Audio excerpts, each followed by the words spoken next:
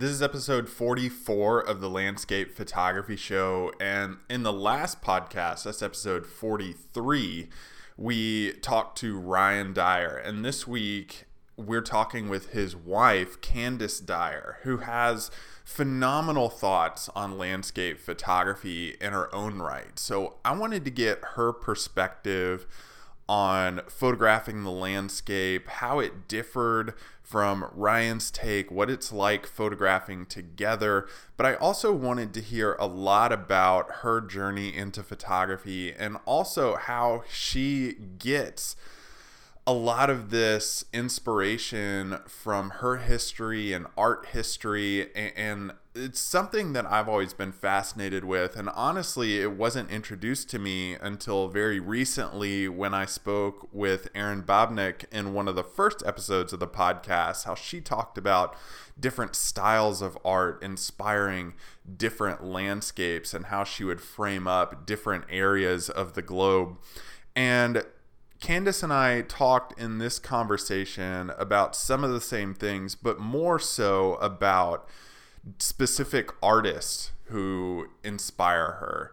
And that was really fascinating to me. And it actually opened my eyes to a lot more ideas for framing up a landscape and having meaning behind an image. And one of the places this interview takes us, really interestingly, is a journey down history in how Native Americans in the United States viewed landscapes and how they named different things and how that can inspire us also to look towards a place. We also discuss things like preserving the environment and how we can protect the places that we love to go. The Landscape Photography Show is a podcast where you can listen to your favorite photographers talk about their journey in photography. It's a place where you can be inspired and also learn how to take better photos. So sit back, relax, and enjoy the show. Hey, what's up, guys, and welcome into today's episode. We have a really fun conversation planned with Candace Dyar. And Candace, honestly, when I was reading about you on your website, on the About Me page, I was getting really excited for this conversation because it seems like you have a strong background, not only in photography, but also an interest in nature preservation, conservation, and also art history, which is something that I always find fascinating, bridging the gap between different types of mediums, being that painting, drawing, photography, all those things. Why don't we get started, though, in hearing that question initially of how you got into photography and really into nature photography as kind of your niche? Well, thank you for having me on, for asking me on. So I got into photography. It kind of landed in my lap. I was a territory manager about 11 or 12 years ago in retail. And I worked around cameras a lot. And I would work with the SLRs teaching people about the different features, but I didn't actually have one myself. So it was just kind of a goal for me to save up and get one. I thought it would be cool to eventually get one, but I wasn't thinking that I was really going to necessarily do anything with it. I just thought it would be cool to take pictures here and there. So eventually I saved up enough money. And then at a local Best Buy, got it on with one of their service plans and was able to pick one up. It was entry level, I think, Canon XSI to start out. And I just started taking it with me on hikes. But I was also, and I think I mentioned this in another talk that I had a little while ago, I had some issues. I've got pretty bad anxiety in general, but I was struggling with depression at the time. And so that was just kind of an outlet for me, I guess you could say, when nothing else was really seeming to kind of get me through the day. It just seemed like that just kind of was what made me feel something, if that makes any sense. I'd get Hmm. out there with my camera, go hiking, and it just, I don't know, I just kept wanting to do it. It seemed like I couldn't get enough of it. And so it wasn't just that alone. It was also, I found a community that was very supportive with it. And that is the social media aspect, how that came into it, and just people being very supportive, giving me feedback, and it just kind of went from there. I know of several other people who have similar stories, actually, as far as that goes. Actually, my husband, he was going through kind of a rough time in life as well, and photography kind of fell into his lap in a similar sort of fashion. He didn't have the retail part Yeah. of it, thankfully, but so yeah, that was kind of what got me into it. Now, what about your background in art? Kind of how did that develop on its own? So I have a degree in art history. I focused more on the modern art aspect. And that is, so I guess the best way to explain it is that when I'm out shooting and when I'm processing photos, sometimes I'm able to kind of see different elements of art within the photo. They kind of, whether it's impressionism or romanticism, luminism, that depending on the photo that I'm taking will kind of come into it. It usually comes into it afterwards, but it's not, art history itself was not what led me into photography, if that makes sense. When I was majoring in art history, I had no idea that I was going to end up liking photography.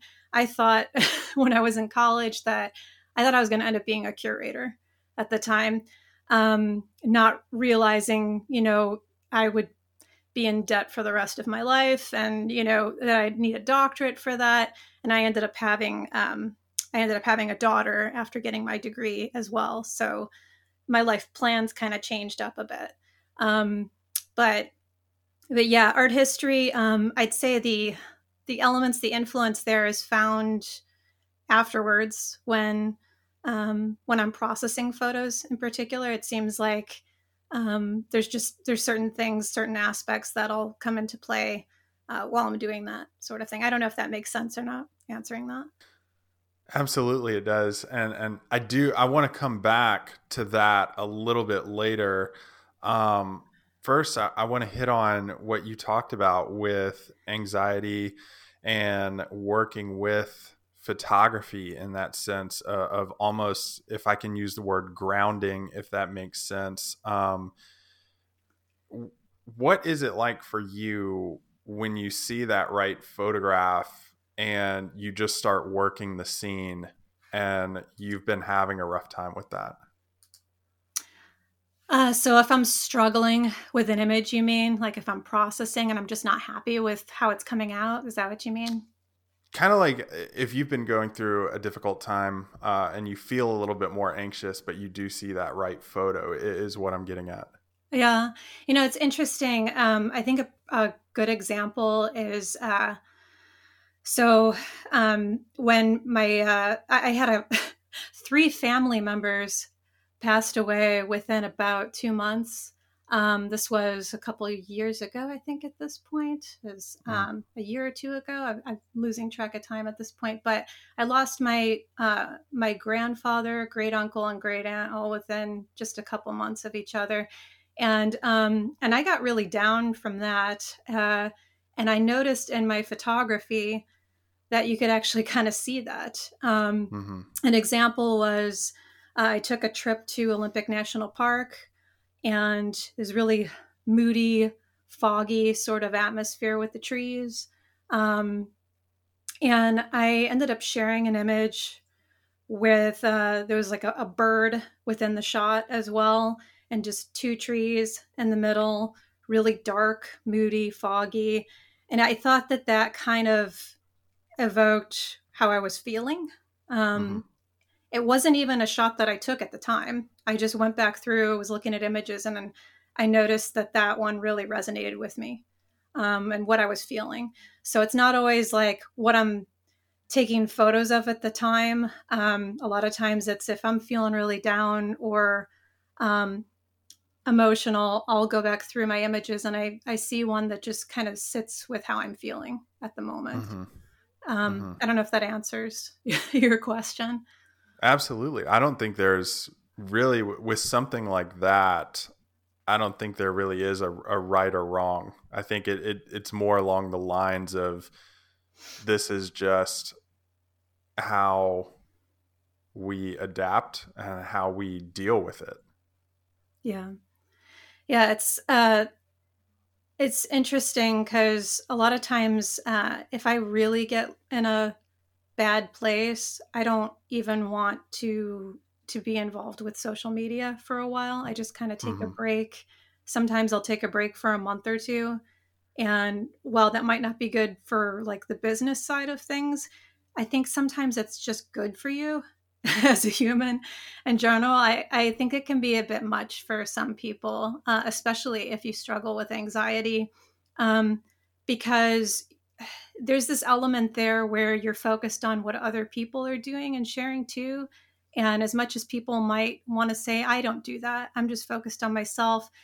I mean, you're seeing what other people are sharing, and everybody's kind of, that you get caught in this trap of comparing yourself to others. And so I try to pull away from that. And I find that pulling away from it for a while seems to go in, it seems to be a good thing. It makes you, it's almost like a reviving sort of thing. I find that sometimes the best images, the best art that you share is when you're in a lower place, but you're also not focused on what the masses are doing. You just kind of need to pull away from that sometimes, and it's not, it's nothing against anybody else or anything. It's just for your own personal mental health, right? Mm-hmm. Yeah, and it's so funny you talk about that now, Candace, because just today I was thinking I've been looking at it too much. It gets me down about kind of what I've been creating lately. I struggle with some anxiety too. I don't think any anxiety is really the same. So I'm not trying to like compare mine to yours or anything like that. But I think that when you let off of social media, you stop being defensive about what you're creating and almost go on the offensive of, what, this is how I'm going to tackle this. This is how I'm feeling. And this is how I'm going to express myself. Right. Yeah, definitely. It's when you're just focused on your art and what you were doing at the time, and you kind of pull away from anything hectic that's going on, especially with Facebook as an example. I mean, you get stuff thrown at you everywhere, and there's a lot of just depressing stuff going on, and it can be hard to feel like you're sharing, like if you share anything positive, then I don't know, I almost feel like guilty sometimes, like maybe I should be sharing something that's sad like everybody else. Mm. Mm-hmm. um and it's just, but then at the same time, you need to remind people that, there's, this is beautiful, right? This is what matters. This is kind of a haven, a refuge from all of the craziness that's going on right now, right? And so there's that aspect of it as well. But yeah, every now and then I'll just kind of disappear from for a while, and I think that I recommend that for other people as well. I think it's just good for your brain. I was reading article recently about how infants deal with stress better if they're in nature more, even if they have like bare feet on grass in the backyard. It's a grounding technique for them, and it's a calming technique for a lot of people. Is that kind of what nature does for you? Yeah, definitely. No matter how I'm feeling, if I have just found that no matter how low I get, if I can get away in a forest somewhere or up in the mountains away from people for even just a few hours, that it kind of resets my brain. Like it seems to, as my daughter puts it recharges her batteries. That's what she says. Mm. She's like, Mom, I feel like my batteries are recharged a lot of times when we go out for hikes. Um, and it's so, I mean, just kind of reflecting on what you were saying for infants. I mean, it's for little kids in general, they need that. It's really important. We're not meant to sit confined in a building for 8 hours a day. We're just not. We weren't like, we didn't evolve that way. So it's important to get outside for a while. Otherwise, I think anybody can become kind of, antsy or start losing it, right? Where's that lost along the way, though? Because I feel like there's a point in a lot of people's progression or journey where that just drops off. Where it drops off, just you get used to being inside, you mean? Like, this is what I have to do. This is my job. So it's Even just, that, or just caring about yeah. places. Yeah. The more disconnected that we become as humans from the natural world, the less people tend to care. The more removed you become from it, the more removed you are from it, you don't seem to even realize that it's a big issue, that something is being torn down, or that certain things are disappearing, that they're being monuments obviously being taken away, that sort of thing, or downsized.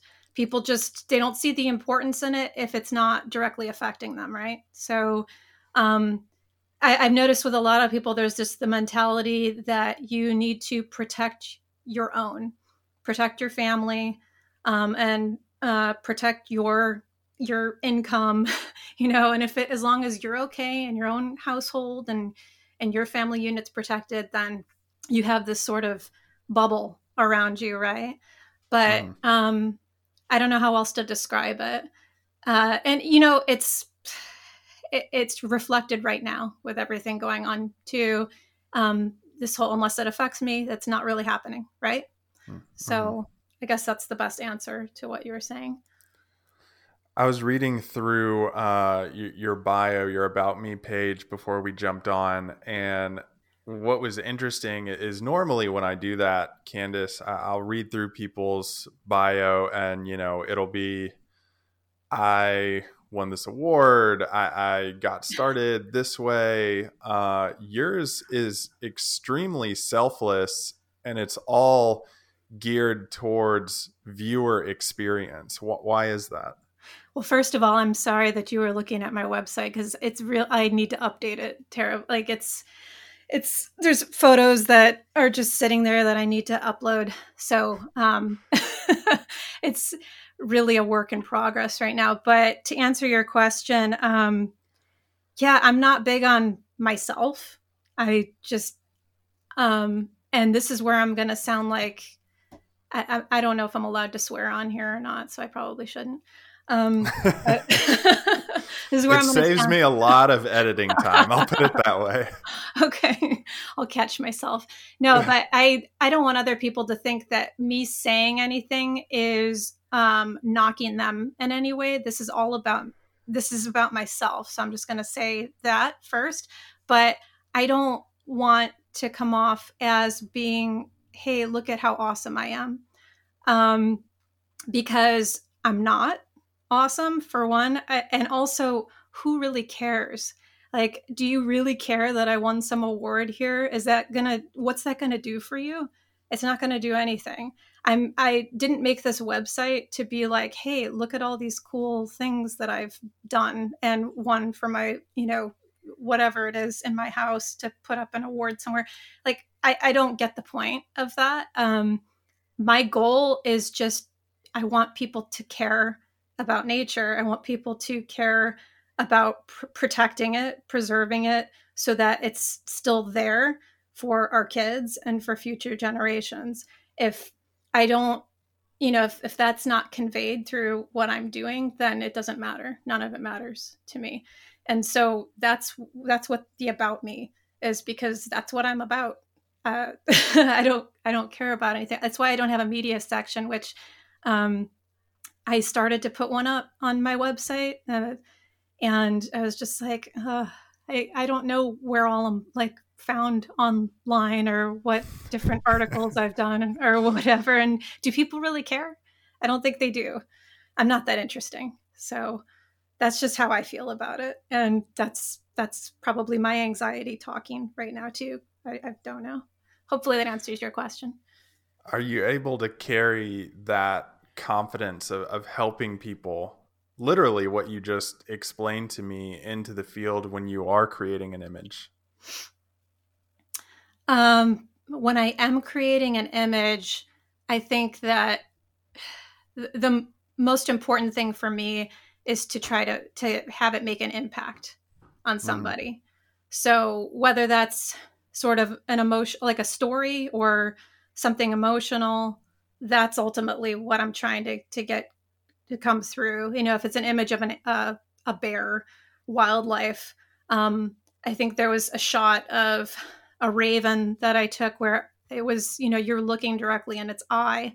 It's about a connection, so I'm just trying to make it, I would like for the viewer to feel some kind of connection with the photograph.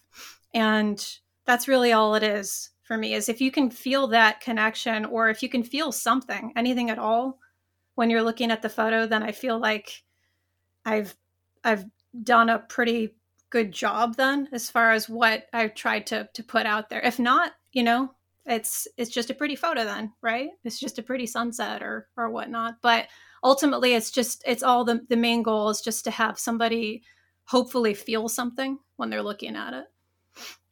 What does it mean to you knowing that somebody does feel something and could even cause them to act and take action against,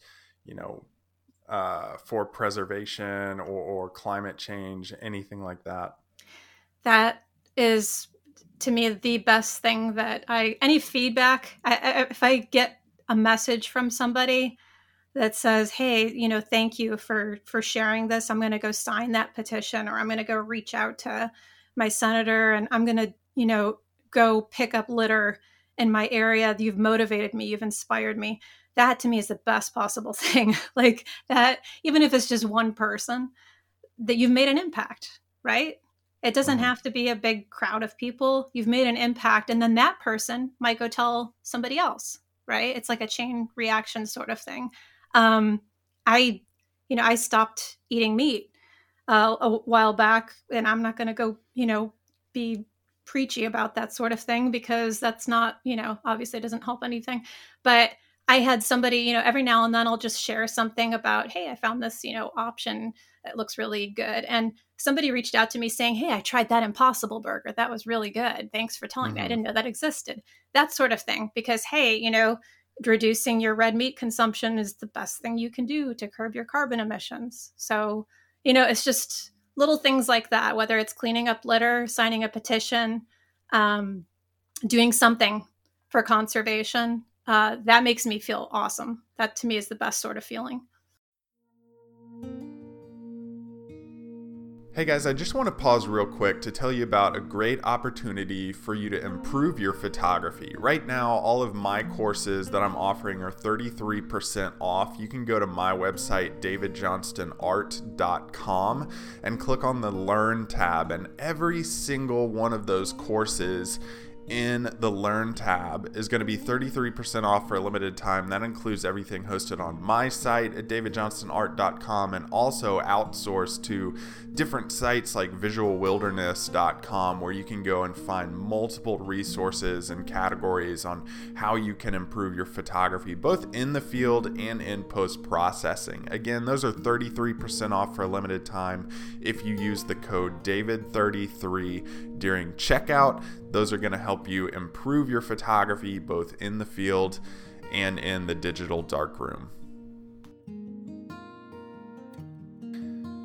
What have you seen in firsthand accounts when you first started going out and exploring, especially in your area? I know y'all are probably going out frequently into some of the same spots over and over.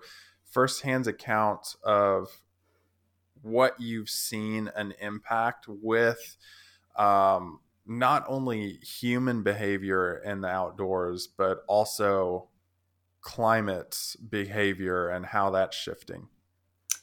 Oh, um, that's a tough question. So I think one of the things I've noticed is in terms of climate change, the glaciers retreating. Mm-hmm. There's obvious evidence of that just going to Glacier National Park, um, and then just seeing people in terms of humans and their impact. Seeing people just throw their trash everywhere too Mm-hmm. is just, it makes me not want to go to certain places anymore. Glacier National Park is one of my favorite places on the planet. Same for my husband. And it's it's really hard because when I first started going there, it just seemed like the place was kind of virtually empty in terms of tourists. Mm-hmm. And then the Instagram age came. And I'm not going to blame it all on Instagram because I have to blame myself too, because I shared it on Instagram. But it seems like, the sort of selfie and nature generation came along and everybody's there now, to the point where, the traffic's backed up on the road. People are dumping garbage off the side. Um, and it's sad because you also know, the rangers will even tell you when you're there that the glaciers are going to be gone. And, I think they said like a decade or two, they're going to be gone. So what's called Glacier National Park will literally have no glaciers.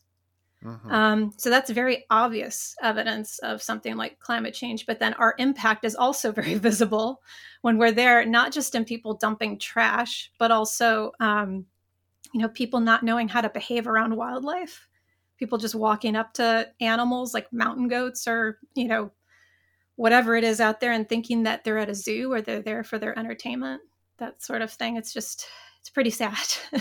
I hope that that's a good example for you. Absolutely. Does it elicit anger or sadness? Uh, Both. You know, it's, I get angry, but at the same time, I know that doesn't help anything. And it's, it's hard to stay angry uh, at people who are just totally ignorant, because the truth is that the people who do that sort of thing, where they just dump their stuff outside or go up to an animal, whatever it is, the truth is that they just weren't taught how to respect nature. Mm-hmm. I was lucky that I grew up with parents, especially my father, who taught me how, you know, priceless it is and how it's to be respected, to dispose of my trash properly, and to respect wildlife. So that was something ingrained in me from childhood. A lot of people, grew up in the city or, maybe never went out to it. This is like their first time ever experiencing anything even remotely like that when they went out to Glacier. So it kind of closed off, right? And then again, it goes back to what we were talking about earlier with that disconnect. If you're not connected to nature, how do you know how to behave? Mm-hmm. How do they know, right? If you're not, it's all about education, right? How do we as photographers post or talk to spark that change? That's why I try to, I think it's important that I don't do this for every image that I go and share on social media, but, very frequently, if I share an image, especially of a place that's very fragile, I'll mention something about it that people should know. Or if there's something going on, like I think I've posted an image before, from Utah when everything was going on with the monuments there, under attack. Just that awareness, so people know how important it is. A lot of times, people just don't know.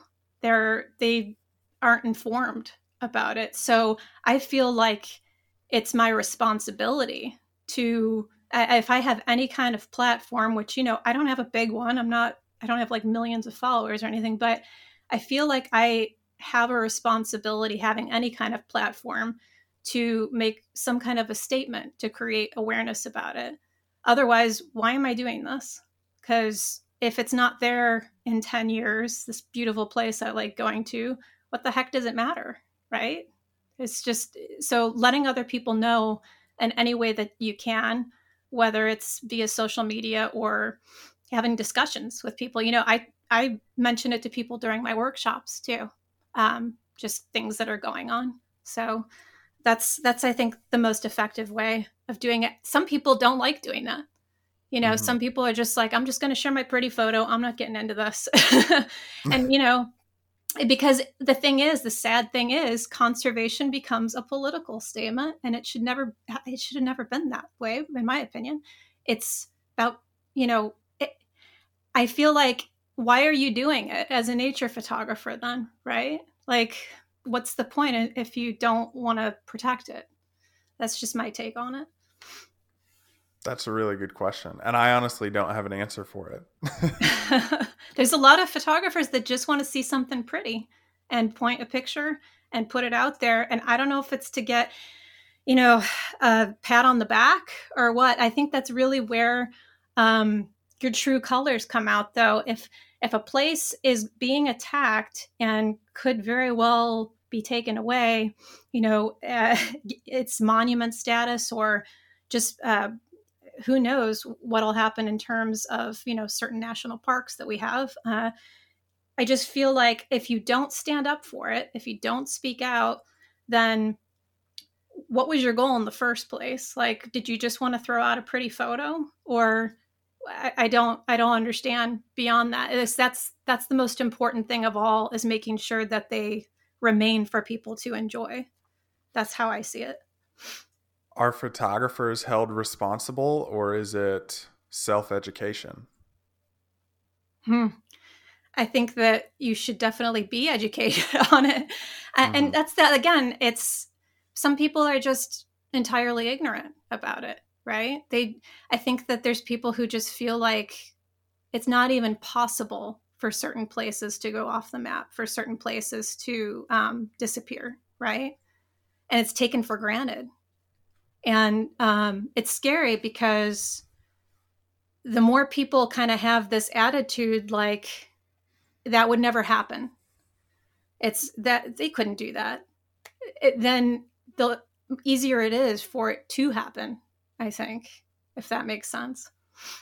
It does. And I think I would be remiss to not mention this, in that it doesn't matter how long you've been doing it, or if you do find yourself in a category of, I'm kind of tired of just visiting locations and taking pretty pictures of some of the popular spots. I want to find some of these lesser known places and get more serious about scouting. I think that there's almost a fear in, you've been doing it this way for so long, what's the point of switching it now? And I think flipping that switch really leads to a lot of enlightenment about, appreciation for these places. Reading plaques in national parks has become secondary to many visiting locations, and they're there for you to gain a stronger appreciation and learn something about the location. This is an example that I've shared before, but if we go somewhere, if I like travel somewhere, I'll take a few snapshots for sure. But if I'm in another culture, first, like a different country, I will try to do a tour, learn something about that culture, figure out the do's and the don'ts, what makes it tick, what makes it go, appreciations that the culture has, and try to implement that into my images too. I think the exact same thing could be said for nature photography. Yeah, definitely. And you're doing everything that I feel like, people should do. I haven't been to many other countries, but I think that I'd probably be taking the same approach that you're taking. It's respectful, right? Hmm. It's having some kind of background and knowing about it, I feel is important. Even some places like just, I like knowing about the mythology behind something like Mount St. Helens, which is pretty close to here. It's neat being able to tell people on workshops about it too, having the kind of, Native American sort of background to it versus just, we're going to go shoot this iconic place and then I'm going to show you like a way to better process it. What is the Native American background to it? For Mount St. Helens. Yeah. So Mount St. Helens there's actually a couple different main stories for that. I shared an image and I wish I could bring it up for you here. It's called, let's see if I can bring it up really quick. Okay. So have you seen the image See Yet Under the Stars with the Milky Way that I have Hmm. of Mount St. Hmm. Helens? Okay. So See Yet is one of the names that Mount St. Helens was given from the tribe, and Luet is another one. There's actually a lookout point, a pullout that's very popular at Mount St. Helens called the Luet Point, I believe is what it is. But Hmm. See Yet is the Yakima tribal name for Mount St. Helens, and it means woman. And she was a beautiful maiden, according to legend, placed on Earth by the Great Spirit to protect the Bridge of the Gods on the Columbia River from Mount Adams and Mount Hood, which were called the Battling Brothers. And you can read more about it, but I just feel like the sort of mysterious aura that Mount St. Helens has is very fitting with the tribal mythology because most of the time when I go there, you can't see her. She's hiding. And maybe I just have really bad luck, but she's always hiding in the clouds. Hmm. And then a lot of times she'll start to emerge from the clouds and she'll just go hide back under. It's just like Hmm. it's like she's just being moody or something. But um I just think it's neat if you go and read about See Yet or Luit, which is Loowit. Hmm. They describe her as being this beautiful woman, pretty much, who has this sort of mysterious aura. And I think that perfectly describes St. Helens, just in terms of what I've witnessed so far. Um, there's different mountain. I mean, you can go and look up. There's books and books of literature on the different mountains in the area and the different mythologies. So Mount Rainier has one too, which is Tahoma, right? Hmm. That it's Tahoma is the general Native American name for Mount Rainier, and you can go read about that as well. I'm not sure how much you wanted me to speak about it on here. No, I just anytime somebody mentions something like historical about look, I'm kind of like a history buff, so I always want to know stuff that I don't know, I guess. Yeah, it's mythology. The Native American myths are really, some of them can be really out there and interesting. It's there's one for what is it, Lake Crescent in Olympic National Park, where there's like a monster living in the lake that would devour people. And I don't know if it's because it's like an incredibly deep lake. It's one of the deepest lakes in North America, I believe. But it made all these people fearful for the longest time to go out there in boats because they thought this monster was going to come devour them from the lake. And I think it's because people would disappear out in the lake. There must have been some incidences of the tribal members just disappearing late at night Hmm. or something. That's fascinating. Let's go back to your background in art history. I'm curious to hear who are some of the painters or artists that have really given influence to some of your work. Oh, so this is where it's going to sound like, if I say Bierstadt, I feel like an idiot because Bierstadt is insane. I mean, if you've seen any of Albert Bierstadt's paintings, um, I can say that he influenced me, but I would never say that one of my images looks like a Bierstadt painting, because Hmm. that's impossible to me. um, the use of light, the Hudson River School painters, their use of light, dramatic light in their paintings is influential to me. They've been a great source of inspiration for me, but I would never say that, as much as they've influenced me, that any of my images looks like one of their works.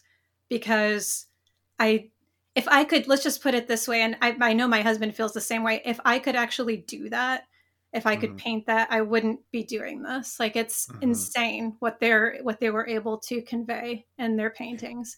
But He it's said those also, exact words when we talked. oh, so Thomas Cole and Bierstadt and Thomas Moran, I mean, what they're able to do is basically, it's, if you haven't, if for anybody listening to this, if you haven't looked up the Hudson River School painters and what they were able to accomplish, I highly suggest doing so. It's way more interesting than anything I will say on this podcast.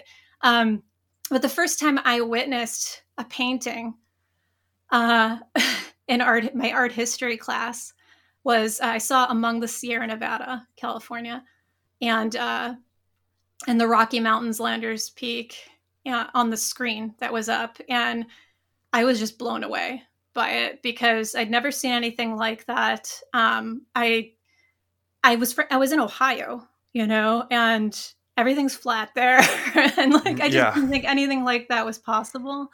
Like, I was just thinking this is a fantasy world that they created, having never been out to, the Pacific Northwest or the Rocky Mountains.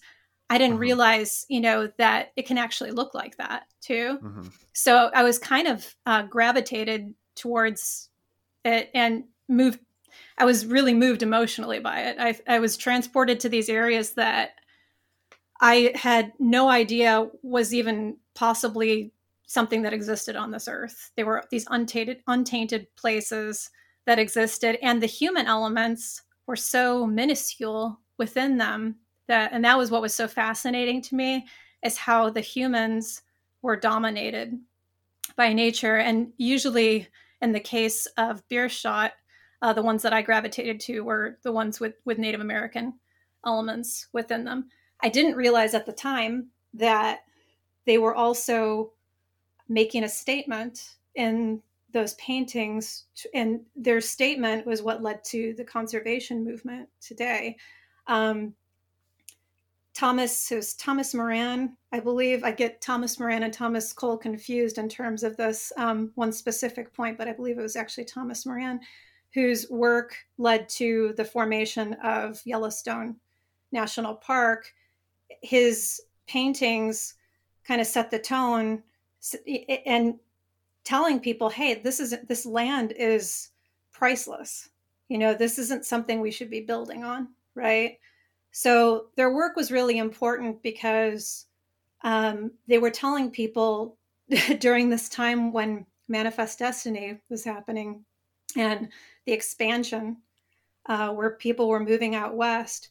They were basically saying, yeah, this is inevitable, that this is going to happen, where people are going to be building, but there's certain places that really need to remain, right? There's certain places that need to be protected. Hmm. When you're pulling that inspiration predominantly, is it happening in the field or more likely in post processing? I'd say more likely in post processing. Hmm. It's difficult to answer that because when it's something like, uh, if I'm sitting there and there's a storm rolling through and all of a sudden rainbows appear, um, then it's actually when I'm out there in the Sure. field.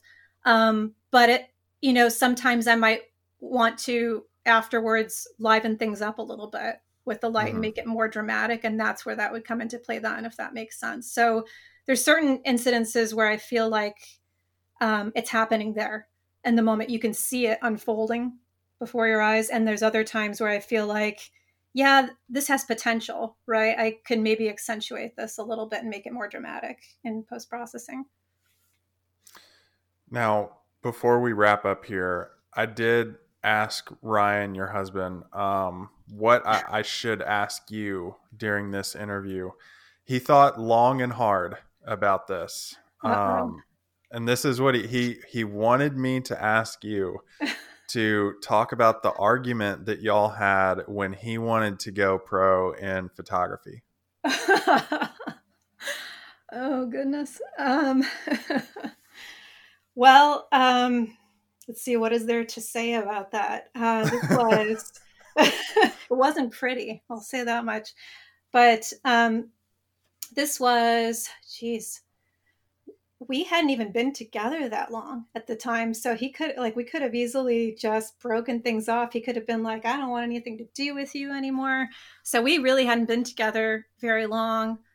When this argument happened, I want to say we were maybe, a half a year together or so. And so he's originally from the Portland area. And I've been living up here in the greater Seattle area. And he came to move up north to live with me and with my daughter. And so he was trying to find work. And he's always been creative. And I was thinking to myself at the time, he was kind of struggling at the time to find something that would just be a standard job, right? Just a standard position. And I was like, if anybody can do this for a living full time, it's you. You've got the talent for it. You've got the right kind of personality. You get along with people. You can do this. And he got really upset, thinking there was no way that he'd be able to do this, that he was going to fail miserably. And I just said, you don't know until you just give it a try. It's not going to happen overnight. It's probably going to take a couple years for you to really get going. But I bet you after a year, you're going to within a year or so, you're really going to start to notice that things are changing. And please, it's really important for you to try. I'm not going to back out on my word. I really believe you can do this. And he just didn't believe he could. So we had this horrible argument, and he was just, his anxiety was coming out, and I pretty much pushed him into it. I said he had to do it. And you know what? I got to say that it was the good decision. Look where he's at now. So it seems like it was the right way for him to go. And I can't imagine him doing anything else. I really can't. As much as there's things that he doesn't like about it, he's like me as far as the social media aspect and where that can get draining. This is what he should be doing. It's what he was meant to be doing. And I don't think that when he was telling you that you should ask me about it, I would think he agrees with that point. Yeah. And honestly, the way he framed it, I didn't expect it to turn that way. Oh, really?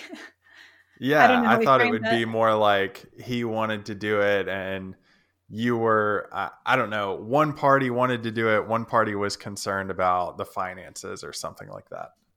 I knew that, no matter what, we were going to have, we were just starting out together, and I had just started a new job myself. And so things were kind of tight, but I knew that if he should be doing anything, like if he was going to be really successful long-term with anything and really have the passion and drive to do it too, that is what he should be doing.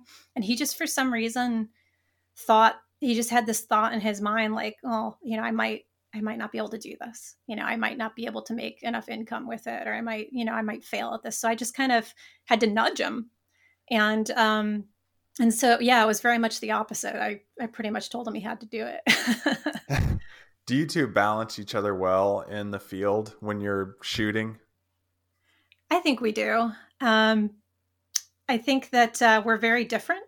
Ryan has a tendency to stay put and kind of find what he likes. Not always, but he seems to just kind of like find this spot, and that's where he's going to be for a while.